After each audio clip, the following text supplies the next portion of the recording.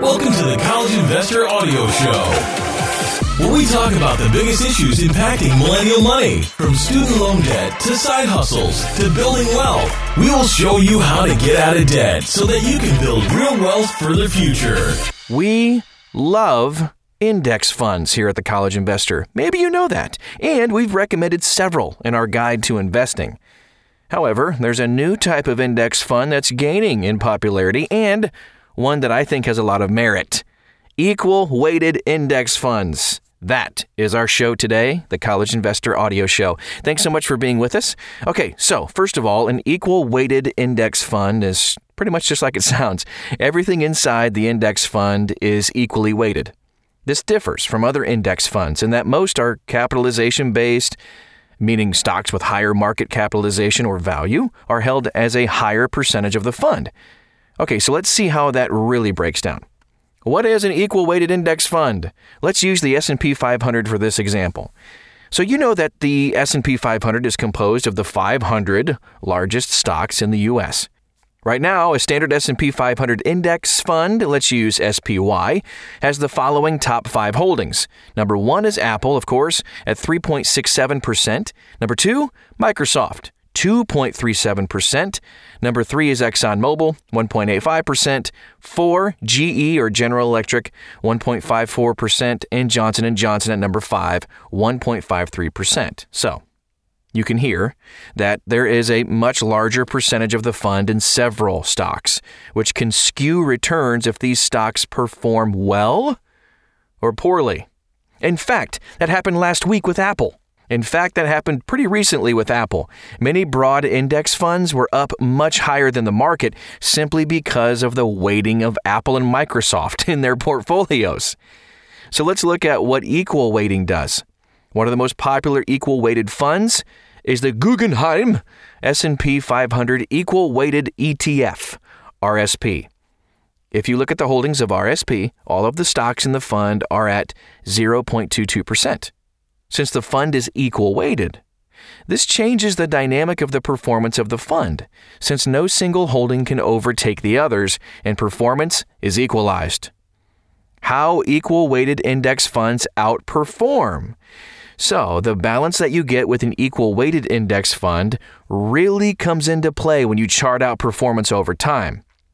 We have a side-by-side comparison of SPY and RSP over the last decade, and you can find it on our website, thecollegeinvestor.com.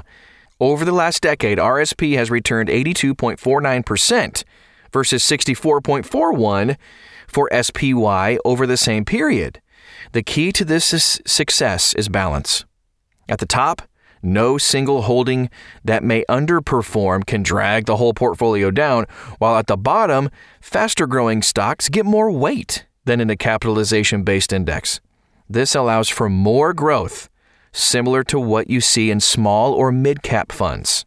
There's got to be some drawbacks. Of course there is. The biggest one to equal-weighted index funds are higher expense ratios. These funds have higher expenses because they have daily costs of maintaining balance in their portfolio, while an ETF like SPY will only trade when major changes happen. Equal-weighted funds have to continually trim overweighted holdings to maintain the balance. Think of it like a daily portfolio rebalancing act. The second big drawback to equal-weighted funds is that the gap in performance vanishes if you move from large-cap funds to mid- and small-cap funds. In fact, the equal-weighted index funds are basically even at the mid-cap and then underperform at the small-cap level.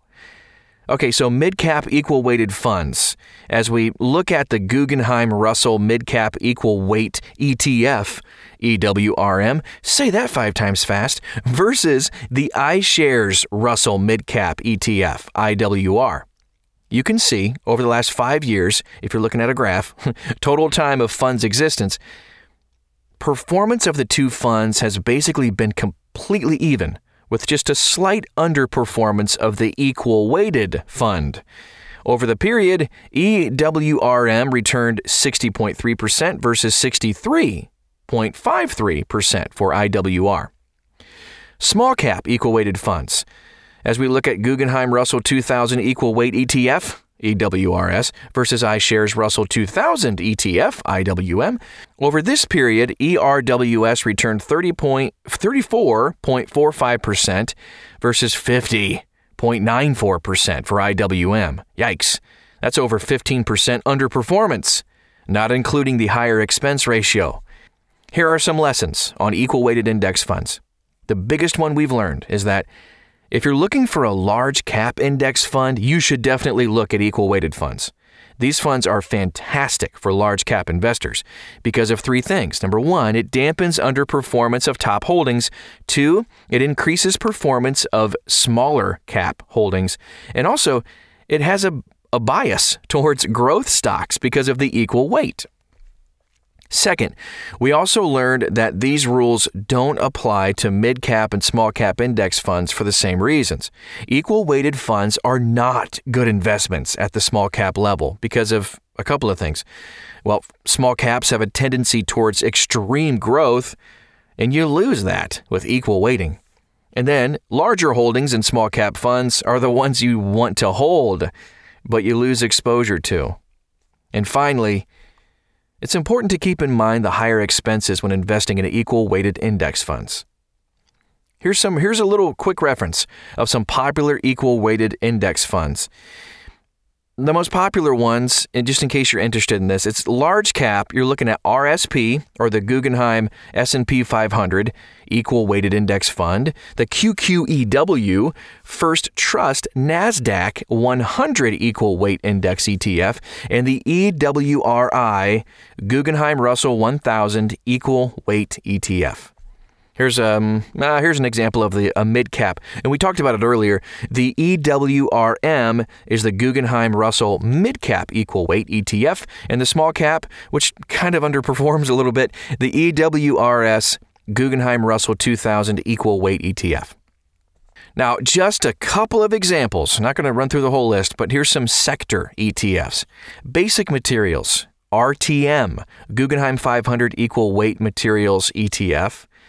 And energy is RYE, Guggenheim S&P 500 Equal Weight Energy ETF. And there's some international ones too. Plenty of examples, plenty of options to choose from, and you can see a complete list, well, not a complete list, but a large one, so you can get some ideas at thecollegeinvestor.com. Just search for the title of this podcast, Equal Weighted Index Funds, and you'll find it. We love talking about this stuff, and we love helping you too. And you can help somebody else out by sharing this podcast and continuing to subscribe so that we all are just money smart and completely crush all of it. You guys are awesome. Thanks so much for stopping by today, and we'll talk to you again very soon.